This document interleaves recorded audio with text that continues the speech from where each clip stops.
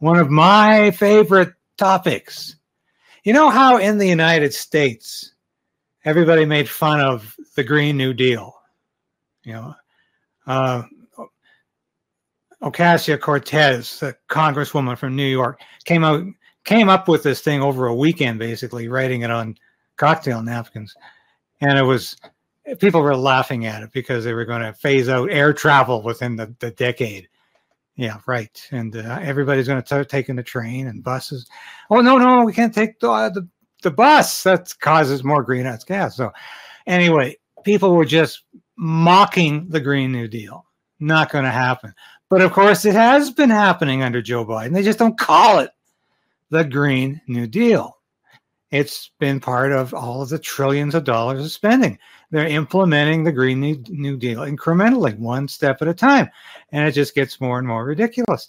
Nobody has a plan for this. And this is really what I need to point out here, is that what happened in Canada is that Justin Trudeau came out with the just transition. People made fun of that too, because it sounded like Justin transition. You know? I can't stand the phrase just transition. I've said this for years. Just transition is a word that workers hate and my constituents don't like, and so I don't like it either. So we tried anyway within the bureaucracy and amongst ourselves to say the word sustainable jobs. And a lot of people pointed that I was one of the first actually to make that connection. But it was all nonsense, and there was a secret memo associated with it saying that everybody who loses their job, you know, good paying oil rig job, for instance, well, you can always find a job as a janitor. Yeah, well, nothing wrong with janitors, but you might think twice if you're making the big bucks in the oil fields. You know, you might not want to be a janitor. So anyway, a lot of people pointed that out, and it's just classic Trudeau nonsense. But you know, the conservatives have not been good on this either. And I really want to point this out because, you know, what has been going on here is that the conservatives under Poilievre and the premier who's fighting this the hardest and the strongest, Premier Danielle Smith of Alberta, they want to put it off. They want to say it's not achievable by 2035. You know, which is what, 12 years away? No, it's not achievable. But maybe we can do it by 2050. Let's not worry about it in our generation. All these people are going to be out of politics in 25 years. So really what they're saying is that the principle is okay. But I tell you, the principle is not okay. And so I want you to listen to this interview. I'll comment on it when we get back. Because I think it's extremely important that we understand exactly, you know, what's going on here. About new projects and managed to get to net zero within a short period of time, 12 years. It's just frankly not achievable. We have to fight it with every power that we have. Okay, up to now, this is great, and we need to hear all the premiers talking like this because this is going to be a catastrophic job loss. And we're talking not just tens of thousands, potentially hundreds of thousands of jobs lost when everything is added into the mix. So continue, Danielle. The Constitution's pretty clear that Alberta has the right to develop its resources in its own way. And because I've set an emissions reduction target that's in line with the federal emissions reduction target of 2050, then I believe that the Supreme Court will side with us. But we'll have to fight it out, and I'm prepared to defend our jurisdiction. In the past, whether it was with Pierre Trudeau or any of a successive number of federal politicians, the fight was always how much additional wealth can be extracted from Alberta to benefit Ottawa.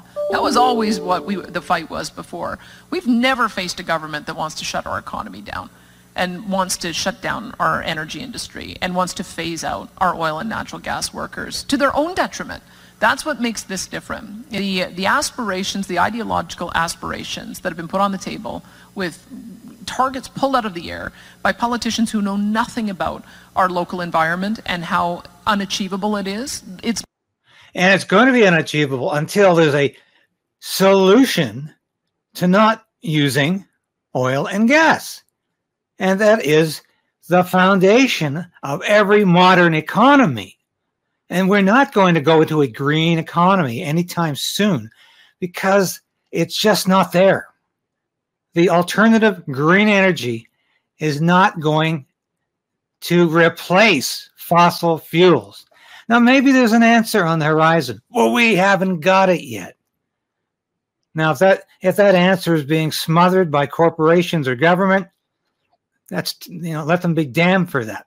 But the point is, if we don't want to live in caves, we don't want to freeze in the winter, and we want to be able to drive to work or on vacation, we can't all switch to electric vehicles, and we're not going to find a green energy source that's going to heat a country like Canada in February. It gets to minus 40 in a lot of cities. Or minus 30 in Ottawa. And every February, it's funny how, people don't quite get as enthused about climate change in February because it's freezing. And they know they got to turn the heat up. So. My job to make sure that they understand that it is unachievable, that it does not only harm us, it harms them.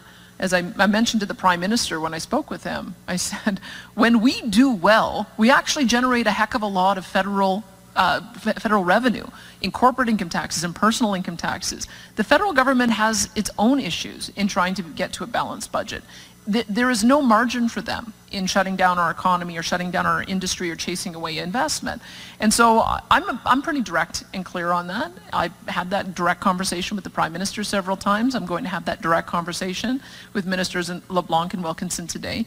And I'm hopeful that we'll be able to find the areas that we can work together, because there's such an appetite on the part of our industry to be investing in the kind of technologies that they want to see that will reduce emissions. But the fact of the matter is there's a hard line. We're just not shutting down our oil and natural gas industry. We're not phasing out our oil and natural gas workers. I've drawn the line in the sand. I put forward our emissions reduction and energy development plan for a reason, because I'm sending the message to Ottawa that we are going to chart our own pathway to meet our national commitment of being carbon neutral by 2050. I'm very cautious, though, too. I remember, along with everybody else, when the tinkling of the champagne glasses, thinking that when Peter Lougheed thought he'd had a deal with Pierre Trudeau, and it turned out to be something very, very different than he thought he was agreeing to, and then he spent the rest of his time fighting to make sure that we got our resources back. So I'm not going to be naive about it either.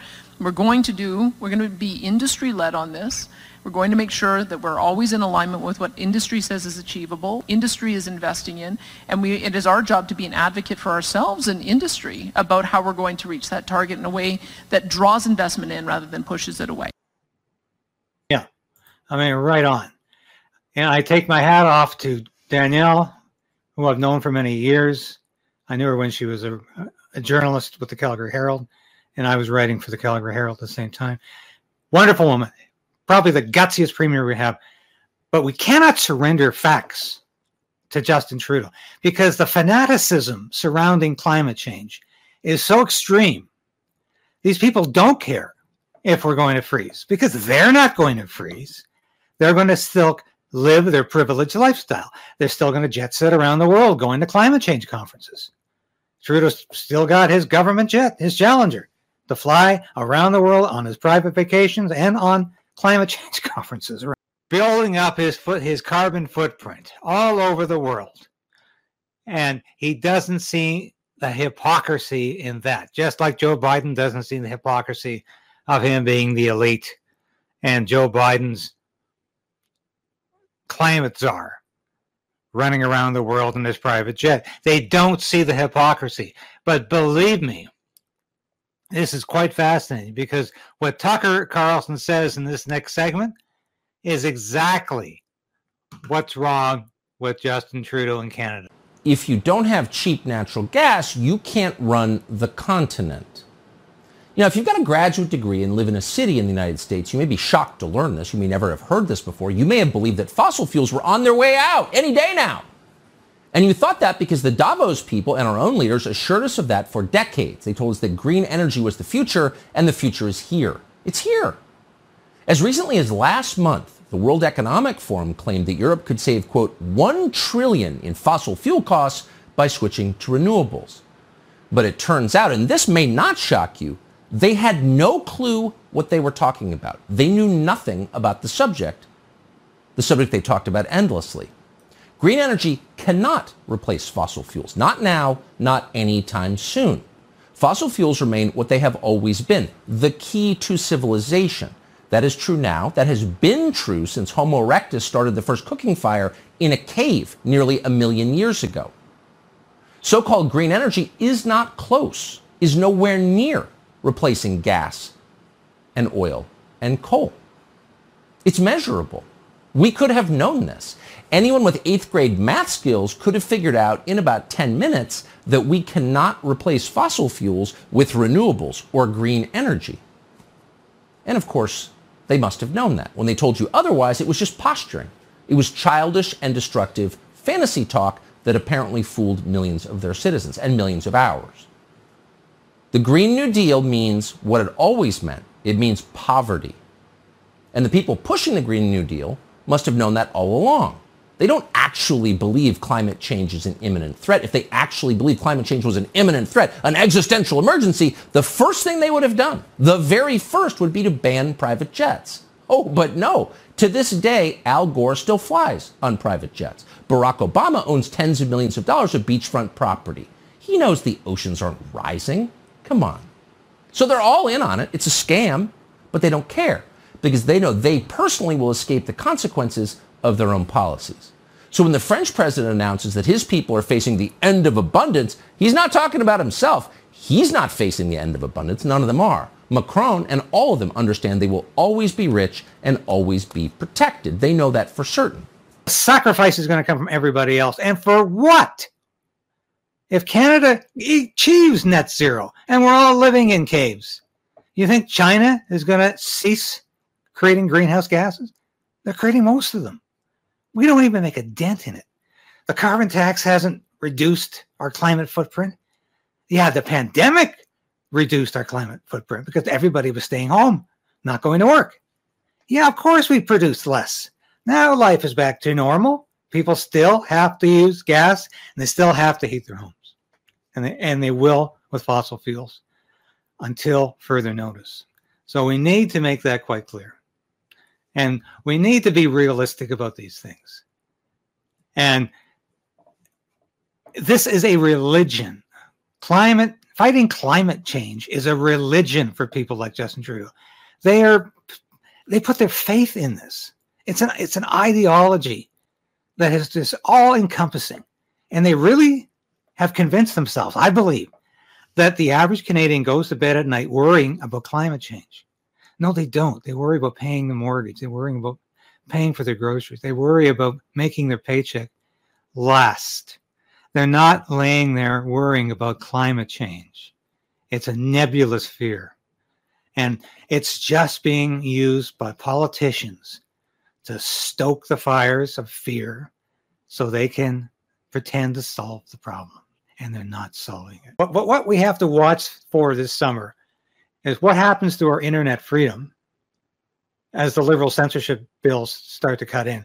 We might be cut off from social media news any day soon, any day now. And that's the direct cause of the government's meddling, of the federal government meddling. And that's going to be sad news. Can you imagine being left with nothing but CBC, your publicly funded state broadcaster? I tell you again, support independent journalism, support this station, support this channel, support this show. I want to keep coming on here every week, and we are on the verge of monetization. It's very important because you've got to make this pay so you can continue to deliver the news in these trying times, in these days of censorship. This is an era of internet social media censorship by a very wicked government, and we need to come against that.